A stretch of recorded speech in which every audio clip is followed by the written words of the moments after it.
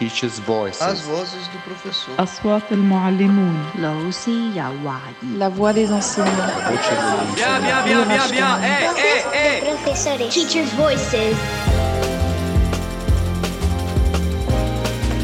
Welcome to a new episode of Teachers' Voices. In this episode, I, your host, educational researcher Nina Alonso, together with the expert Gillian Hayes and three fantastic teachers from different contexts, will talk about the challenges of distance learning, highlighting the lived experiences of teaching and learning during the COVID-19 pandemic. We will listen to Rocío, who teaches physics and chemistry in secondary school years in a school at the outskirts of Buenos Aires, Argentina.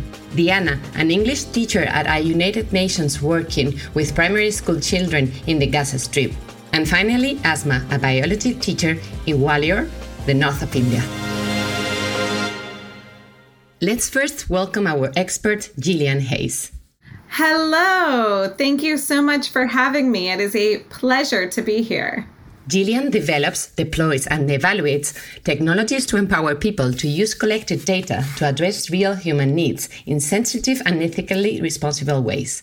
In particular, her work addresses means for enabling vulnerable populations to participate in the technology design process, understand their own data, and use of this data to improve their quality of life.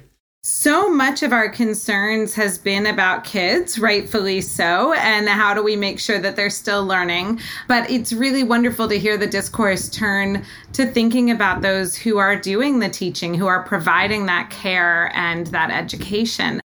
In this episode, we will listen to the lived experiences of teachers who have recently faced distance learning challenges that you have researched. So they're simultaneously dealing with all three of these, sort of pedagogy, mission, and their own challenges with the pandemic. Exactly. Let's start by listening to the experience of a secondary school teacher who found creative ways to engage her students during the pandemic, and hear afterwards how these experiences compare with Gillian's interesting observations.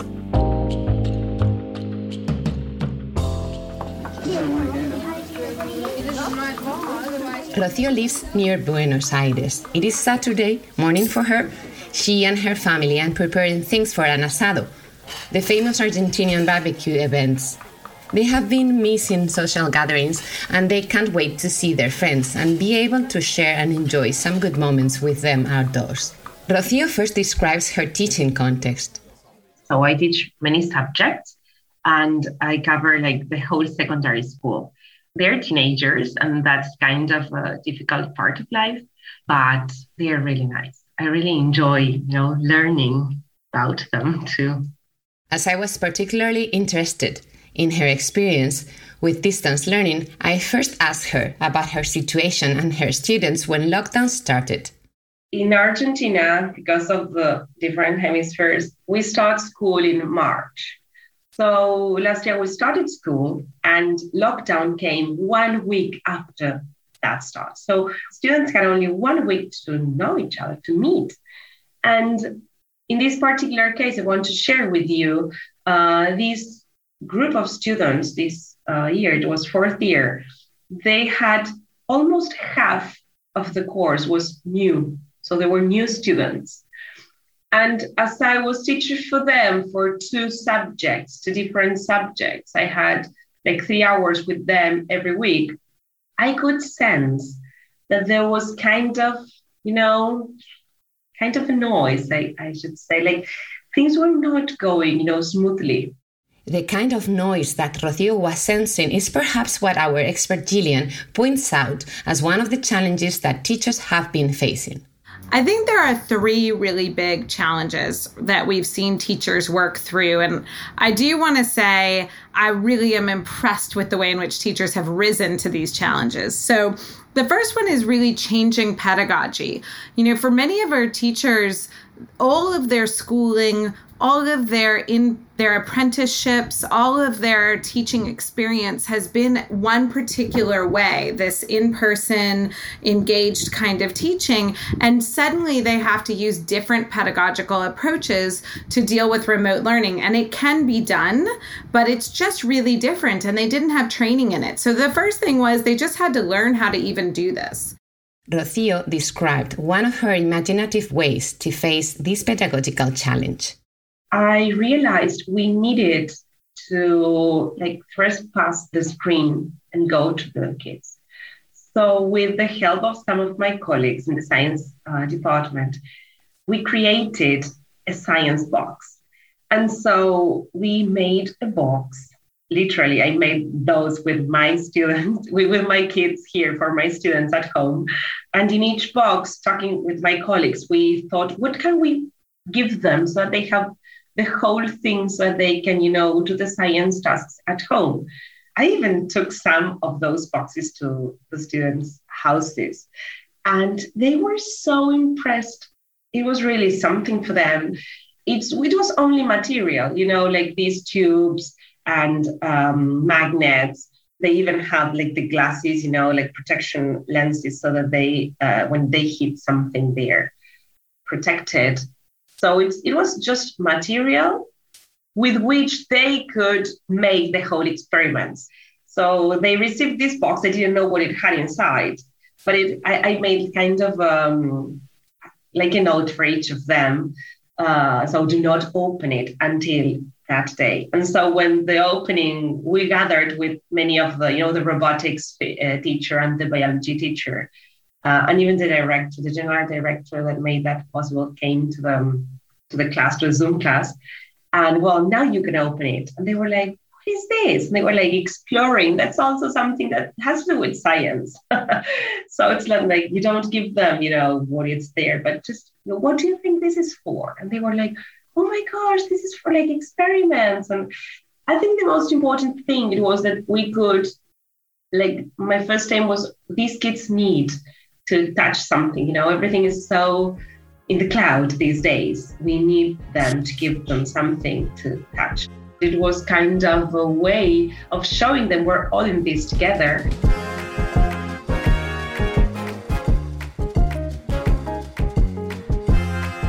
What Rocío explains is a creative response to what Gillian pointed out as a second challenge that teachers have been facing during this pandemic. The second piece is, for many of our teachers, both here in the US and all over the globe, what they live for is the mission and the feedback and the love and engagement of children. They want to spend time with children. They want to see them learning. And it is possible to get good feedback in a remote way, but much more difficult. And even the kids who were in person during this pandemic, between the physical distancing requirements and wearing masks and other kinds of things, the teachers didn't get the smiles and the hugs and the love that they are so used to getting. So when you help a kid get through a really tough task, that feedback you get from them is incredible. And they weren't able to access that during this year. So that's emotionally very difficult for people who are used to that. I never thought it would be that big, Even the school received messages from the parents saying they were so impressed. And it was such a big thing for them. And the truth is, it didn't have to do with science itself. It has to do with what I think every teacher has. And it's a generous heart to hear to what students need at every stage of the learning path. Now that we have listened to Rocío's testimonial, let's bring here a relevant issue that Gillian reminds us, another challenge that teachers face, and that has to do with a very human side. So many of our teachers were dealing with challenges in their own households. So they may be teaching online while also trying to deal with their own children who are learning online in the next room or possibly even in the same room. They may be dealing with aging parents. They may have a friend or a family member in the hospital with COVID. And that's a whole other level beyond the kind of remote pedagogy challenges, the challenges of a pandemic and the fear and the anxiety. So they're simultaneously dealing with all three of these, sort of pedagogy, mission, and their own challenges with the pandemic. What I think is so important to remember is that these challenges might also be adding to contextual difficulties already being faced. Now, we are visiting a teacher who also had to cope with distance learning with primary school children in a particularly challenging context, the Gaza Strip in Palestine.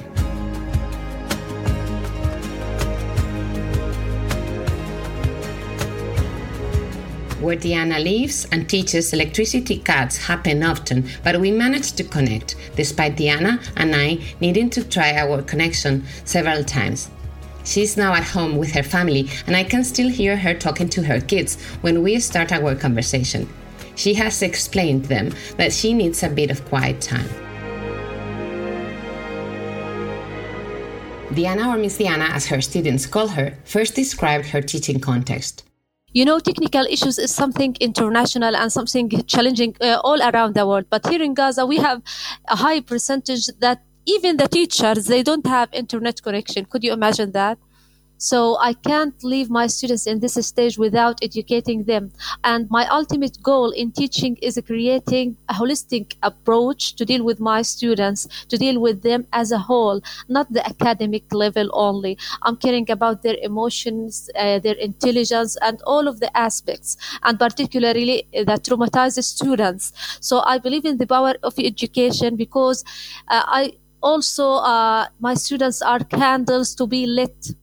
I asked Diana what did she do, considering her challenging conditions, when schools closed. The only official way to communicate with the students in COVID-19, it was asynchronous platform, which is WhatsApp. But as a teacher, I see that it's not enough. So I ask my students, not obligatory, as an optional, okay, I'm going to have a Zoom meeting. Who would like to come? So I ask my students before the session, for example, to send me their pictures when they were babies. And I share the picture with them. And all of the other kids, they guess, who's this? This is Tala, this is Amir. They guess the character of their colleagues. Sometimes I ask my students to draw the vocabs of the unit using different material like rice, corn, and, leaves, any attractive materials at home. And they share the picture with their colleagues in the live session. And the students, they guess what is it. Diana described her students' feedback about the weekly Zoom sessions that she organized. I conducted my Zoom session every week to my students, not every day, because they try their best to have a good number. So I decided to do it every week. One of my students, they don't have internet connection because of their economical situation. So she keeps nagging on her mom to go to her grandma just to be in the Zoom session. She wants to see the teacher, the students, to play games with us. And every Thursday, she keeps nagging on her mom to come to the session. And her mom, she said, I can't say no to her because it's the first time she's motivated to learn. So I feel happy. And I will tell you another story. One of the mom told me that she go to the dentist just because in the dentist, clinic, we have internet connection here in Palestine, just to attend the Zoom session with her son. I feel so proud, and this is a sign of that the Palestinians, parents and kids, they have determination to learn regardless of our circumstances and conditions. If there's one thing that we can all take from the pandemic, it's awareness of what inequities exist, and often people weren't aware. Who is in the home helping?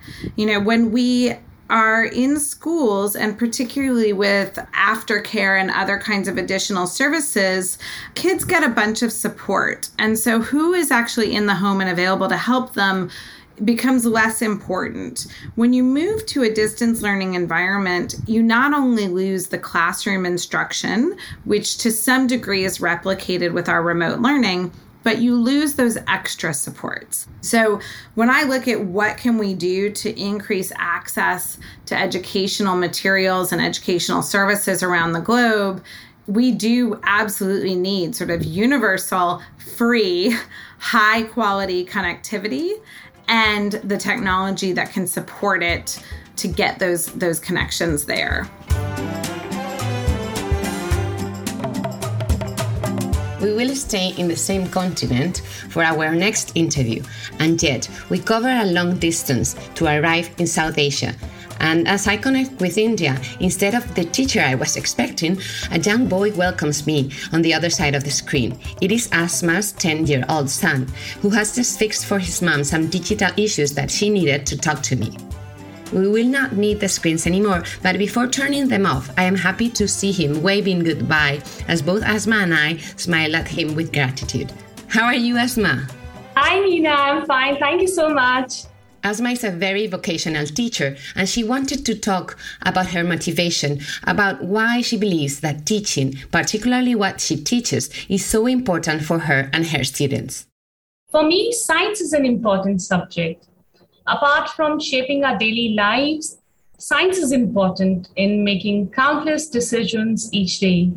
As a child, I had many questions, about my surroundings, about my own body functions. And so science has always fascinated me a lot. It plays an important role, like helping us manage our health, well-being, taking care of environment, or as simple as answering a child who asks why the plants are green in color, So school students are naturally curious, which makes science an ideal subject for them to explore. As a biology teacher, I take it as my prime duty to educate my students about the changes the body and the brain experience during this phase. I believe the brain's development depends strongly on the learning environment provided during adolescence. Whatever a child learns during this phase prepares the brain for situations and circumstances he or she will experience as an adult. So I want my students to develop deeper learning competencies, such as problem solving and critical thinking, and other high-order thinking skills to support application of those skills later in life. So it is extremely important to provide an environment for teenagers where they feel safe to make mistakes and explore reality without being criticized. And so as a teacher, I utilize my students' needs for creative exploration by conducting interesting, engaging, and inclusive lessons.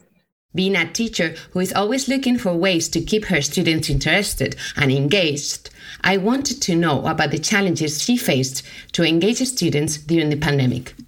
So, when lockdown was announced and everything came to a standstill, it was difficult for the teachers. This phase was very difficult for the teachers. But then with the spirit of the show must go on, I, as a teacher, quickly adapted to new teaching learning techniques. Something which I really experienced, gave positive result was flipped learning. Flipped learning made my classes super interactive. I recorded lectures and provided links to my students on particular topics well in advance. And that helped my students to come well prepared for online discussion activities and solving problems. Flipped learning is all about creating opportunities for active engagements. So for my science class especially, I was introduced to the concept of Picha Kucha. Now, Picha Kucha is, it literally means chit chat in Japanese. It is like show and tell concept, where 20 slides each shown for 20 seconds along with commentary is done. So Picha Kucha presentation as a learning tool was amazing for my students. The 2020 format enriched the study material and made topics more engaging. I have many interesting teaching experiences. One of them is when I thought of letting my students become teacher of the day. Now, in this, I selected few students every day to teach a topic in the class. I gave them freedom to choose the teaching aids. And the fun part was I even gave them the liberty to imitate me in case they wished to. So I helped them with the teaching material and gave them ideas to make the topics interesting. The idea worked so well, my students waited for their turns. I was totally astonished by the way few of them imitated me. It was truly fruitful. I still practice this in my regular online classes.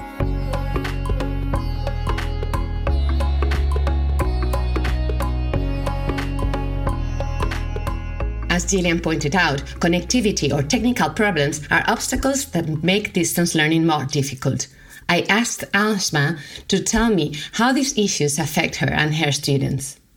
During that time, if there's connectivity problem, technical glitch, then it does create a problem. But then teachers are just a click away. So even if there are students who are facing some problem, we try our level best to be for them by sending them the teaching material, teaching aids. We do record our videos, our lectures, and we send them so that they can study, so that they don't miss anything that had happened in the class. So generally, in this case, what has helped, as I mentioned before, flipped learning has helped a lot in this case. Flipped learning, where we prepare the lecture, we give the students the details, the material that they require. And so, at home, they can actually use their own space to go through the video time and again. They utilize their own personal space to study the material. And when they come to the class, they are prepared. They're prepared to ask questions. We keep on following them. We keep on, encouraging them, I would rather say. We try to pull them to the class back and make the class so interesting or give them some work in such a way that, okay, this particular topic will be taught by you in the next class, or you have to come up with the explanation of this topic in the next class. And yes, the students do come then. So we keep on pulling, we keep on encouraging our students. Asma finished our conversation explaining a positive side that she noticed about online teaching. Introvert students who are not ready to come up and face, 30, 35 students in the class, when they are sitting in their room, in their comfort zone, they are so happy to be a part of this class virtually. And this is something that was really wonderful. I was very happy when I saw this particular boy asking me to give him some more topics so that he could explain it in the class.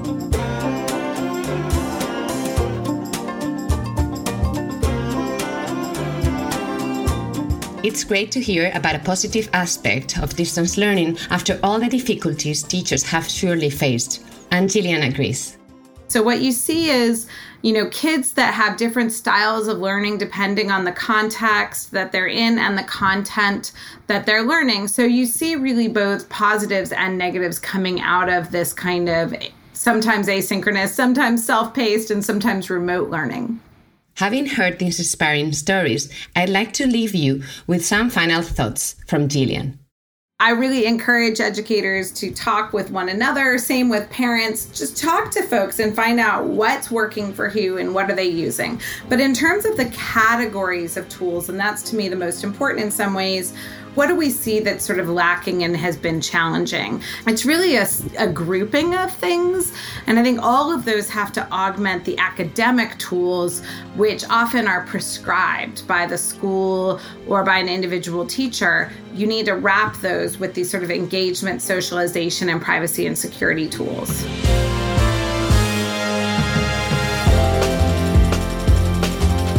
You have just listened to another episode of Teachers' Voices. If you would like to find out more about Gillian's work or about the teacher stories we have just heard, head to the Bold website. We'd love to hear what you think about Teachers' Voices. Leave a comment on bold.expert.